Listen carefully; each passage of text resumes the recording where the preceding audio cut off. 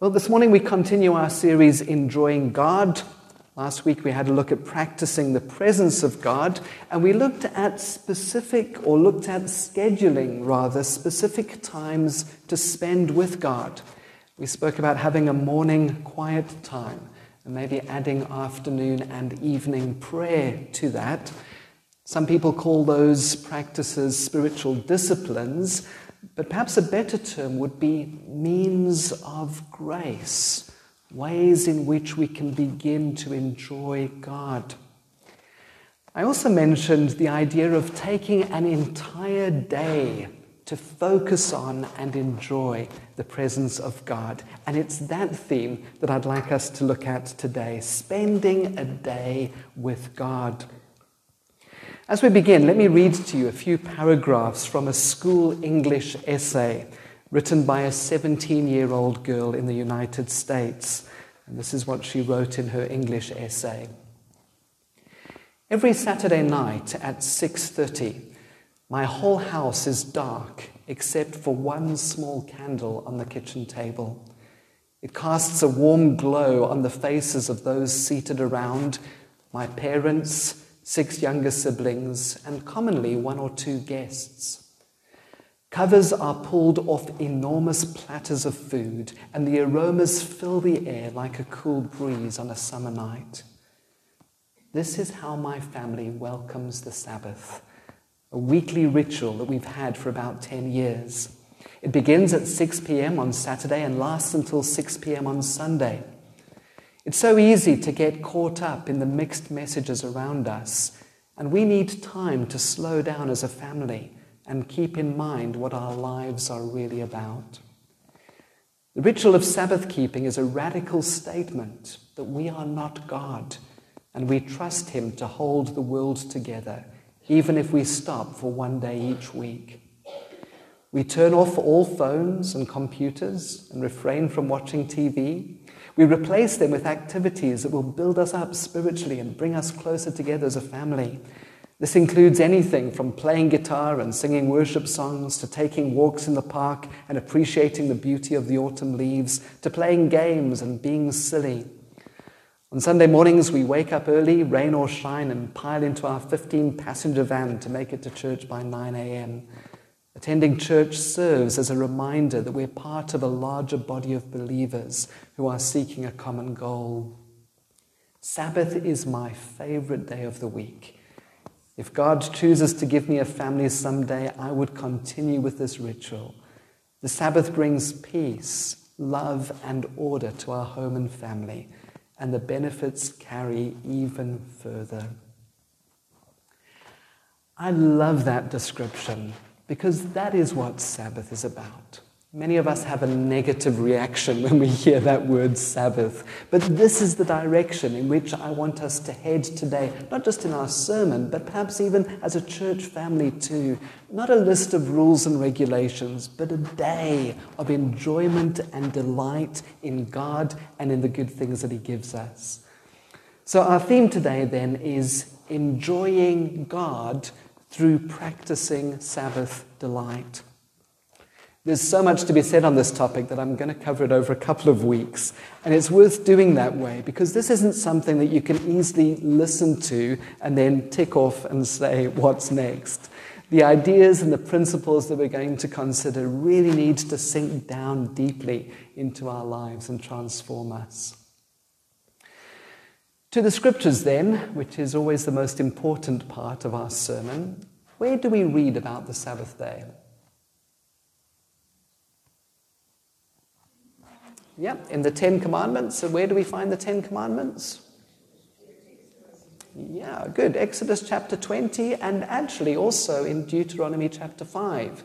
So we have it in Exodus chapter 20, just after God has brought the Israelites out of the land of Egypt. And then we have it in Deuteronomy chapter 5, which takes place 40 years later, after the Israelites have sinned and after their desert wanderings, before they're about to go in to the promised land. And the 2 versions of the Sabbath in those different sets of commandments, it's slightly different. And for reasons that we'll see later. We'll look at Exodus 20 today, and then we'll have a look at Deuteronomy 5 next time. So Exodus chapter 20 and verse 8, after the command not to have any other gods, not to have any idols, not to misuse God's name, we have the fourth commandment.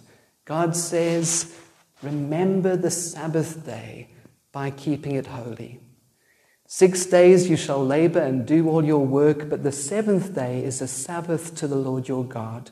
On it you shall not do any work, neither you, nor your son or daughter, nor your manservant or maidservant, nor your animals, nor the foreigner within your gates.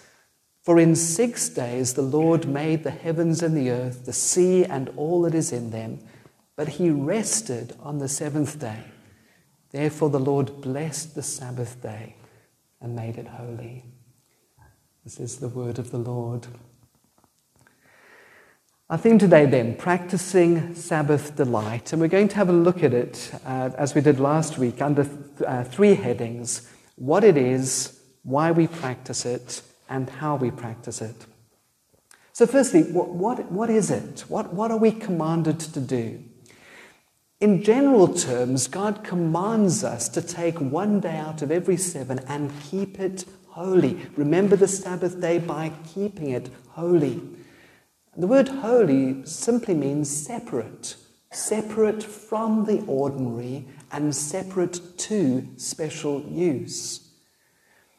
But more specifically, God explains how this is to be kept holy. He says that we are to stop, to rest, to delight, and to contemplate. I've pinched those headings from Pete Scazzero's work on emotionally healthy spirituality, but he gets them out of this passage. We're to stop, rest, delight, and contemplate. So number one, we're to stop work. On it you shall not do any work, neither you, nor your son or daughter, nor your manservant or maidservant, nor your animals, nor the foreigner within your gates. Our world is constantly on the go, 24 hours a day, 7 days a week, 365 and a quarter days a year. Everything is go, go, go. You and I are caught up in that. The Sabbath is an opportunity to stop. The word Sabbath comes from the Hebrew word Shabbat, which means to stop. As one writer puts it, stop working, stop wanting, stop worrying, just stop. And when we stop, we do two things. First of all, we acknowledge. We acknowledge our limits. I am not indispensable. If I stop for 24 hours, the world will keep on spinning. The company will keep on going. The church will keep running. One of these days I will stop completely and the world will go on. It's an act of acknowledgement that there is a God and I am not him. And stopping work is an act of trust. The first mention of Sabbath actually takes place earlier in the book of Exodus, in Exodus 16, before the law is given in chapter 20. Exodus 16 is that part in the story where the Israelites are out in the desert and they don't have any food, and God promises to give them bread, manna. And he gives them specific instructions. He says you're to go out each morning and you're to gather just enough for that day. Don't hoard it. Don't keep it overnight. And they go out and they gather enough for that day. And some people do hoard it. And that night it goes off, it gets rotten, it stinks, and it has maggots in it. On the sixth day, God says to the people, today you're to go out and you're to get enough for 2 days because tomorrow is the Sabbath. You're not to work. You're not to go out and get any. Get enough for 2 days. And so that sixth day they get enough for 2 days, and that night it doesn't stink or go off. And the next day some of them do go out to try and find manna, and there isn't any on the ground. This regular pattern of 6 days go out and collect manna, on the seventh day don't go out, rest, was a weekly act of trust that God would provide. And equally for ourselves, regularly practicing 1 day where we stop, where we don't work, is an act of trust that God will provide for us. Number 2, Sabbath involves rest. It's interesting that besides this day of rest for the people once a week, God also gave the Israelites a command for a 7th year of rest for the land itself. So later in Exodus 23, God says, for 6 years you're to sow your fields and harvest the crops, but during the 7th year, let the land lie unplowed and unused. Any farmer will tell you that letting the land lie fallow allows all of the nutrients in the ground to be replenished. And when you work the soil year after year after year without rest, eventually it becomes barren. And in a similar way, working all the hours that there are, all the days that there are without resting, eventually causes our lives, our very souls, to become barren. We actually have no record that the Israelites ever practiced a Sabbath year of rest for the land, or the year of Jubilee, which was 7 times 7 years. In the 50th year, all slaves were meant to be set free, and all land was to revert to its original owners. It seems that the Israelites never practiced that. And it's fascinating, although tragic, to see that when God eventually drives his people out of the land of Israel due to their wickedness and rebellion and idolatry, the Bible describes that event like this, 2 Chronicles 36. God carried them into exile to Babylon. The land enjoyed its Sabbath rests. All the time of its desolation, it rested until the 70 years were complete. I think there may be an important principle there. As one writer puts it, if you don't keep Sabbath, God will keep it for you. If you refuse the gift of Sabbath, sooner or later, one way or another, you will find yourself flat on your back, emotionally, physically, and or spiritually. God will force you to rest, out of love, though, to draw you back to himself. And if you find yourself in that position today, God is calling to you in quietness and trust, even as you rest. Number 3, Sabbath involves delight. In 6 days the Lord made the heavens and the earth, the sea and all that is in them, but he rested on the 7th day. The Hebrew word for rest can also mean delight. It's got that dual meaning, which helps explain what it means when it says that God rested on the 7th day. God certainly wasn't tired. He wasn't needing to regain his strength. No, I think the idea is that God paused and took delight in what he had made. That makes sense because of the constant refrain that you have in Genesis chapter 1. At the end of each day, God saw all that he'd made, and it was good, and it was good, and it was good. And at the end of the 6th day, God saw all that he had made, and it was very good. In resting, God is appreciating, delighting in, enjoying his creation. In Proverbs chapter 8, wisdom is pictured as being with God at the beginning of creation. It's personified as this woman, Lady Wisdom.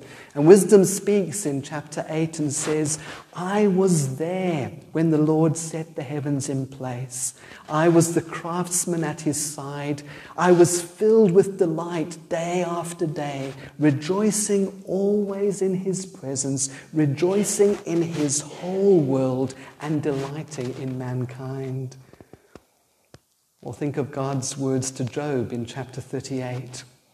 Where were you when I laid the earth's foundation, while the morning stars sang together and all the angels shouted for joy? On the 7th day, God delighted in all that he'd made. And once a week, you and I are invited to take delight, to delight in the world, to delight in our lives in the world, and above all, to delight in God himself. And number 4, Sabbath involves contemplating God. I think it's so significant that in verse 10, the Sabbath is not called a day of rest, but God specifically says the seventh day is a Sabbath to the Lord your God. It's not merely a day off, but rather a day to focus our attention on God. You see, what we give the bulk of our attention to is what we love the most. You can possibly imagine that as a pastor, I don't consider Sunday to be my Sabbath. Sunday is a working day for me. This is where people haul out all of those old jokes about pastors only working one day a week. I had a Presbyterian colleague in Kimberley, and when people teased him about only working one day a week, he would say, actually, it's better than that. I only work 2 hours on a Sunday, and a good part of that time, my eyes are closed. I digress. I've always taken Mondays off, but I'm embarrassed and ashamed to have to admit that for many years I took Monday as a day off, not a Sabbath. So I would take Monday off pastoral work, off church stuff, but I'd use it to do the shopping or get the car fixed or go to the licensing department or quite frankly just to sit on a couch and watch way too many movies. It's only been in the last few years that I've started taking Monday as my Sabbath. I'm still only learning and growing. I could be doing a lot better, and I so wish that when my girls were small, we'd practice Sabbath in the way that that young lady described at the beginning of our service. But now I see Mondays as my Sabbath, a day to focus on God. I try to get out into nature, most often to Kirstenbosch or to Bloberg. I used to feel guilty about doing this, as if I wasn't working. But I've discovered that actually the best gift that I can give to the people around me, including you, is my own relationship with God. All that we can give to the people around us is our own relationship with God. And sadly, I think that for many years as a pastor, I operated a little bit like a travel agent who'd never been overseas. I was telling men and women about places and attractions that I'd just read about, but had never seen or experienced or visited myself. And I'm working on trying to change that. I need sufficient time just being with God in order to sustain my doing for God. And so do you.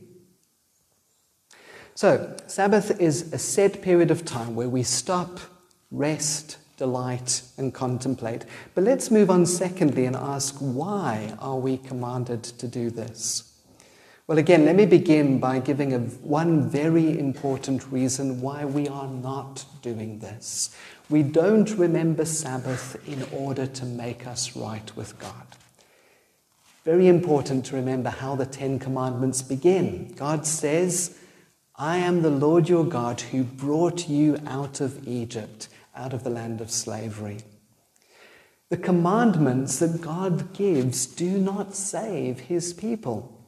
God didn't come to the Israelites while they were slaves in Egypt and say, I'm sorry that you're in this pathetic and helpless state. Here is a book of commandments that will transform your society. Try them out for a few years and I'll come back and see how you're doing. And if you're good enough, I'll rescue you. No. The Israelites are slaves. They're helpless. They can't save themselves. God comes and freely rescues them. After warning the Egyptians again and again through various plagues, one night God goes through the land of Egypt and puts to death every firstborn son. There is a death in every home in Egypt, except that in the homes of the Israelites it's the death of a lamb in place of the firstborn. And God sees the blood of the lamb on the doorframe of those homes, and he passes over them and then brings his people out of Egypt. And in the same way, you and I have been rescued out of our sin, not by a single thing that we have done or could ever do, but only by the blood of Jesus, a lamb without blemish or defect, who has been slain for us on our behalf, taking our sin and guilt and shame. And when we truly understand what God has done for us in Jesus, then like the Israelites, we'll want to obey out of simple love and joy in gratitude and thanksgiving. Well, if that's why, or if that's not why we practice the Sabbath, why then do we practice it? Well, Sabbath is in fact God's gracious gift to us. In the Sabbath, God gives us a divine rhythm for life. As one writer puts it, the syncopated beat: work, rest, work, rest, as opposed to the world's beat, which is work, work, work, work, work, work, work, holiday, work, work, work, work, work, work, holiday. It's God's pattern for life.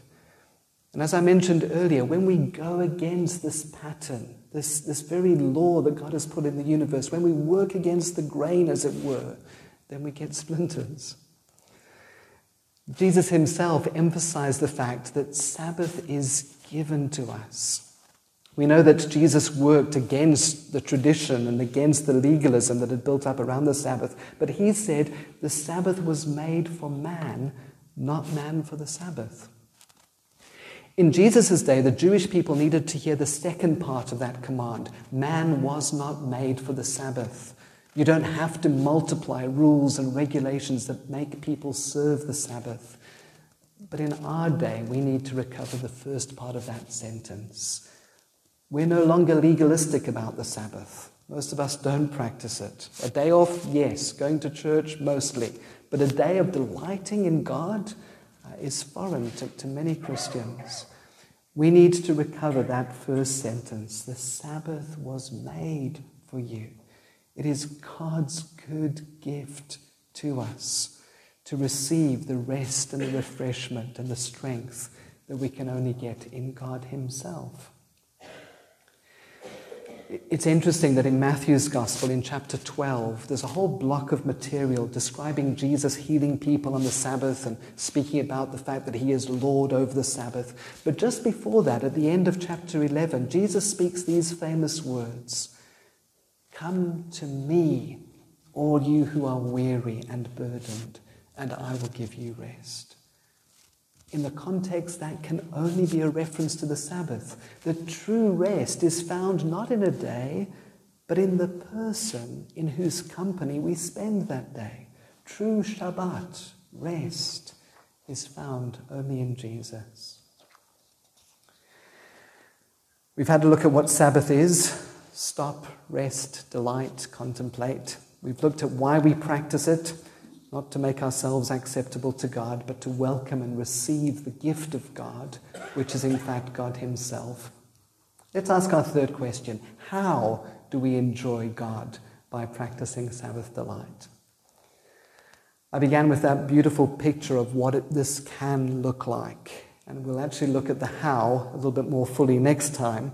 But I think a good starting point would be for you to go home now and make a list of all of the activities that bring you delight. Take out a piece of paper and a pen and list all of the activities that give you delight. What brings you delight? Delight in God's world and in the people that he has given to us and in God himself. What activities lead you to such delight? And then choose a day.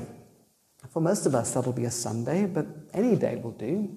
Choose a day to focus on rest and worship. I think it's helpful to think in terms of those two broad categories, because as one writer points out, they're easy and free and spacious and non-legalistic. Also, these broad categories, rest and worship, can be worked out individually. And so a Sabbath day devoted to rest and worship is going to look different to different people, depending on your age, your personality, your stage of life.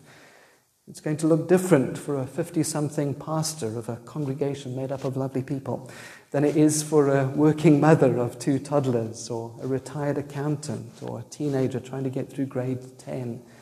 We all get to practice rest and worship and delight in different ways. So, make a list of all the activities that give you delight. Choose one day a week to focus on God through rest and worship. And when we do that, when we take one day and practice and enjoy God through practicing Sabbath delight, that one day changes all the other days too. Let me end with a quotation from the Christian psychologist and writer Dan Allender. This is from his book on the Sabbath, and this is what he writes. The Sabbath, when experienced as God intended, is the best day of our lives. Without question or thought, it is the best day of the week. It is the day we anticipate on Thursday, Friday, and Saturday, and the day we remember on Monday, Tuesday, and Wednesday. Sabbath is the holy time where we feast, play, dance, make love, sing, pray, laugh, tell stories, read, paint, walk, and watch creation in its fullness.